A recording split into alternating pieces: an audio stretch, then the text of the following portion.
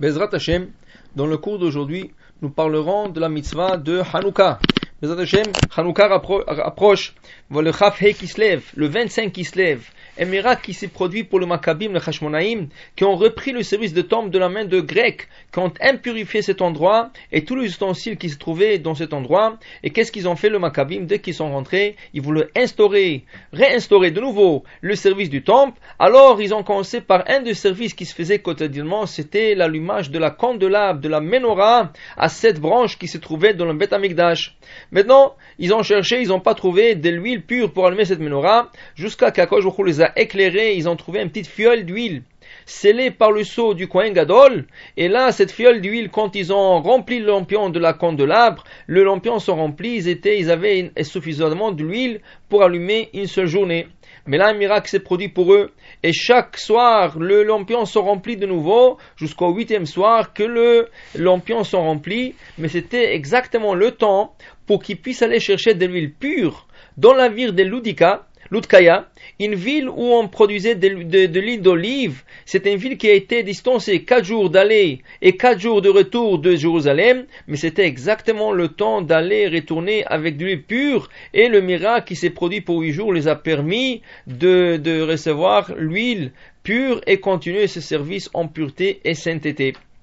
Les Chachamim de la génération, depuis cette année, ils ont instauré qu'à chaque année, le 25 qui se lève, nous allumerons des bougies de Hanouka en souvenir de ce miracle qui s'est produit pour nos ancêtres à cette époque.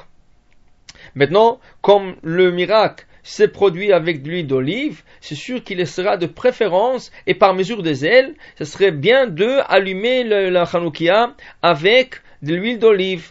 Mais si celui qui pourra pas, ou celui qui n'a pas, c'est sûr qu'il pourra toujours allumer avec des bougies en cire.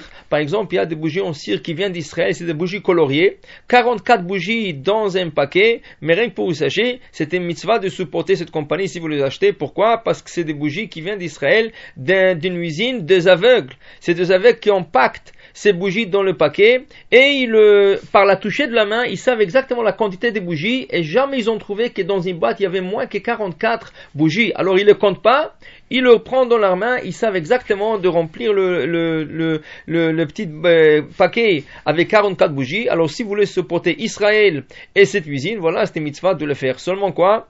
Ces bougies coloriées ne sont pas cachères pour l'allumage de la menorah le vendredi, comme vous allez écouter tout à l'heure. Maintenant, comme vous voyez aussi, il y a une petite différence, que la candelabre de Beth Amikdash, la menorah, elle avait 7 branches, tandis que la Hanoukia, elle a 8 branches. La raison pour cela, que nous ne pouvons pas allumer avec une Hanoukia de 7 branches comme eux ils le faisaient, car il est interdit de copier un des ustensiles de Beth Amikdash. On ne peut pas faire un autel, on ne peut pas faire la Hanoukia, on ne peut pas faire n'importe le quoi qu'il y avait dans Beth Amikdash, la table en or par exemple, on ne peut pas le copier. C'est pour cela, quand ils ont instauré l'allumage de la Hanoukia, ils ont instauré d'une manière qu'elle soit un peu différente du temple. Alors ils ont instauré une Hanoukia, un candélabre à 8 branches. Maintenant, chaque soir, on allumera une seule bougie, tandis que eux, ils ont allumé tous les 7 bougies à la fois, chaque soir. Mais encore, la raison pour cette instauration, c'est pour nous donner la joie, que chaque soir, nous allumons une bougie de plus, et Mosif ve'oler, nous ajoutons de la simcha dans la fête de Hanouka. La durée de l'allumage des bougies de Hanouka devra être d'une demi-heure, qui veut dire le temps que le soleil se couche et les étoiles sortent, c'est le temps d'allumage. Et il y avait encore jusqu'à une demi-heure plus tard des gens qui retournaient chez eux du travail à l'époque de nos sages. C'est pour ça que le Rambam, le Maïmonide, il est dans l'opinion que après une demi-heure, après le sortie des étoiles, le temps d'après, il n'est plus caché pour l'allumage des bougies de Hanouka. Pour lui, une demi-heure après la sortie des étoiles, on ne peut plus allumer les bougies de Hanouka avec bracha, on les allumera sans bracha. Ceci, elle n'est pas l'opinion des autres décisionnaires qui disent que tant qu'il y a des gens qui passent dans la rue, nous pouvons toujours allumer la menorah avec bracha. Alors si on le traduit dans les heures d'aujourd'hui, on parlera de 10 heures, 11 heures, maximum minuit. On voit qu'il y a des gens qui passent dans la rue, on peut allumer les bougies de la Hanoukia avec bracha, et on le placera, comme on va dire plus tard, ou dans la fenêtre ou au seuil de la porte en avant de la maison. Mais, qu'est-ce qui arrive si quelqu'un arrive à 1h, 2h, 3h, 4h du matin, 5h du matin, mais il fait toujours nuit, le soleil s'est pas levé encore? Selon beaucoup de décisionnaires, il faudra qu'il ait avec lui 2 autres personnes qui écoutent la bracha pour qu'ils puissent faire la bracha. Sinon, à qui propage le nes? Il faut propager le nes. C'est cette bracha qui vient propager le nes, mais tout le monde est en train de dormir dans leur lit et on ne propage à personne. Mais si il y a 2 ou 3 personnes dans la maison qui peuvent réveiller et faire la bracha en leur présence, même s'il est 1h, 2h, 3h, 4h du matin, 5h du matin, il pourra le réveiller et faire la bracha en leur présence avec bracha. Mais s'il y a personne autour de lui, après 1h, 2h, 3h du matin, qu'il y a personne qui passe encore dans la rue, dans ce cas, il allumera les bougies de Hanouka sans bracha. Mais la Mishnah Bora, il dit, c'est lui qui veut absolument les faire avec bracha, il a sur qui s'appuyer. Les femmes aussi sont obligées d'allumer les bougies de Hanouka, car elles aussi ont participé à ce nes, comme il y avait l'histoire des Yéhoudites, une femme pieuse, une femme vertueuse, qui a coupé la tête d'un des généraux d'armée des Grecs, qui s'appelait Lifornie, et elle a sauvé tout le peuple d'Israël. Ce miracle ne s'est pas produit à la même époque du Maccabi, il s'est produit bien avant, mais quand même c'était à la même époque. Alors la femme aussi, elle a l'obligation d'allumer les bougies de Hanouka. Alors dans le cas que le mari s'absente de la maison, il est en voyage, il arrive en retard, et les enfants veulent aller dormir, la femme, elle, prendra charge de l'allumage de la Hanoukia, et elle allumera les bougies de Hanouka. Mais il serait bien que le mari qui se trouve pas dans la maison en ce moment, il appelle à la maison et il écoute la bracha par le téléphone et il répondra Amen et ainsi il sera acquitté de cette mitzvah. Alors un homme qui se trouve en voyage et dans un hôtel n'a pas l'obligation d'allumer les bougies de Hanouka dans l'hôtel, car la femme le fera pour lui, mais comme on a dit, seulement qu'il appelle et écoute la bracha sur la radio. Mais on parle d'un homme qui se trouve à côté d'une communauté juive, que le premier soir, il peut aller à la synagogue, où ils allument les bougies entre Mincha et Arvit, et il peut écouter les 3 brachot qu'on récite le premier soir, et surtout la bracha de She'asa Nisim La'avutenu, et la bracha de Shechianu, Vikiimanu, Vigianu, la Zeman Azeh. Maintenant, on a dit que même celui qui se trouve pas chez lui, et tant qu'on allume chez lui, on n'a pas besoin d'allumer la Hanoukia. Si n'est pas la coutume des Ashkénazes. Les Ashkénazes, par exemple, ils ont une coutume que chacun des hommes ou des enfants mâles à la maison vont allumer leur propre Hanoukia. Nous, les Séfarades, on allume une seule Hanoukia par maison. Mais les Ashkénazes, eux, ils allument pour tous les garçons de la maison une Hanoukia. Et la raison que leurs femmes n'allume pas, alors ou qu'on dit que la femme fait partie de son homme, ou qu'on dit que à l'époque de Chachamim, quand ils ont instauré l'allumage des bougies, ça a été fait sur le seuil de la maison, et la femme, kol kevuda batmelech penima, une femme vertueuse se trouve toujours dedans de la maison, pas en dehors de la maison. C'est pour ça que les femmes ne sortaient pas pour allumer la Hanoukia avec leur mari, elles s'acquittaient avec la bracha de leur mari.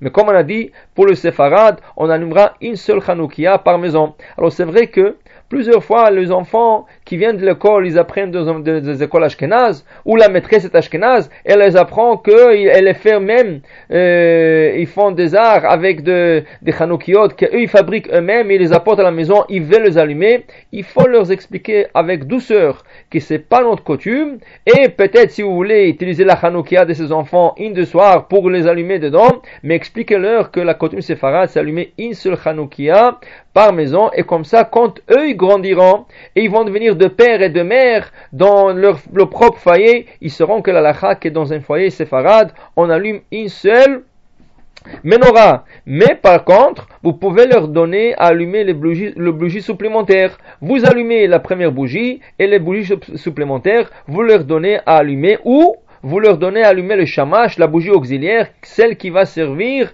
pour allumer les autres bougies. Parlons de ce shamash ne fait pas partie de la mitzvah de Hanouka. Il est là pour éclairer la pièce et pour qu'on n'arrive pas à profiter des bougies de Hanouka. C'est pour cela, le shamash, si on allume des bougies à l'huile, on allumera une bougie en cire pour allumer les bougies de Hanouka, mais le shamash s'allumera en dernier.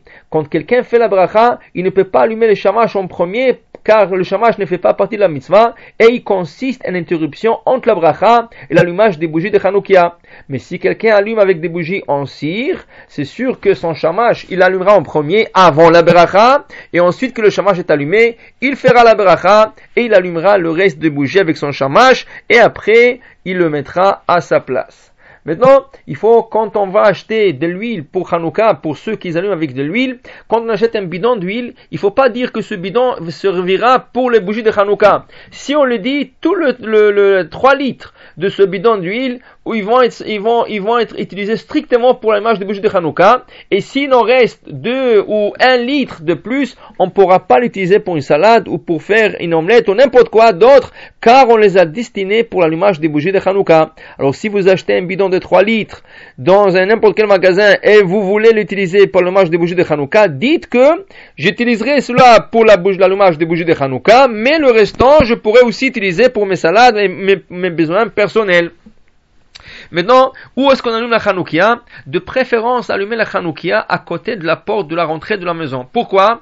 Pour que celui qui rentre à la maison aura une mezouza à droite et la Hanoukia qui se placera sur une petite table à gauche. Et là, la personne qui rentre, si c'est un homme, il porte une petite katane. C'est l'occasion d'acheter une petite katane le jour de Hanouka. Et vous avez la menorah. Vous avez la mezouza à droite, la Hanoukia à gauche, et quand vous rentrez, vous êtes entouré par 3 grands mitzvot qui vous protègent durant toute la journée du lendemain.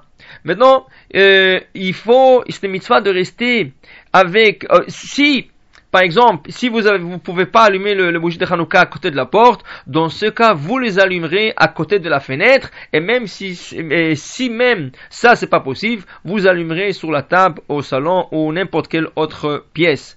Hanouka est un jour de joie, et les bougies, elles donnent la joie, mais aussi dans la lumière des bougies, il y a des grands secrets. C'est pour ça que Chaim nous recommande que quand on allume la Hanouka, il faut pas laisser les bougies partir, il faudra laisser minimum 10, 15, 20 minutes à côté des bougies de Hanouka en train de le regarder. On peut même manger, on peut souper en famille à la lumière des bougies ça veut dire juste en face de la bougie de Hanouka, mais c'est sûr qu'on ne peut pas profiter de la lumière des bougies de Hanouka. Il faudra allumer la lumière ou des autres sources d'électricité pour souper et ne pas profiter des bougies de Hanouka.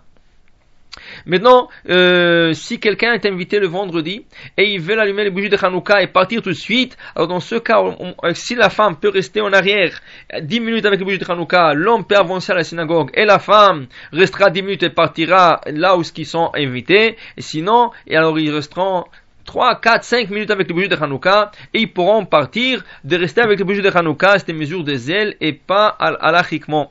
Maintenant, Hanouka c'est un grand jour de joie. C'est pour ça que la coutume que les gens ne vont pas pèleriner au cimetière le 8 jours de Hanouka, car c'est des jours de joie et celui qui va au cimetière risque de pleurer et d'être triste. Alors ils ont dit que c'est le jour de Hanouka, les gens ne vont pas pèleriner dans le cimetière.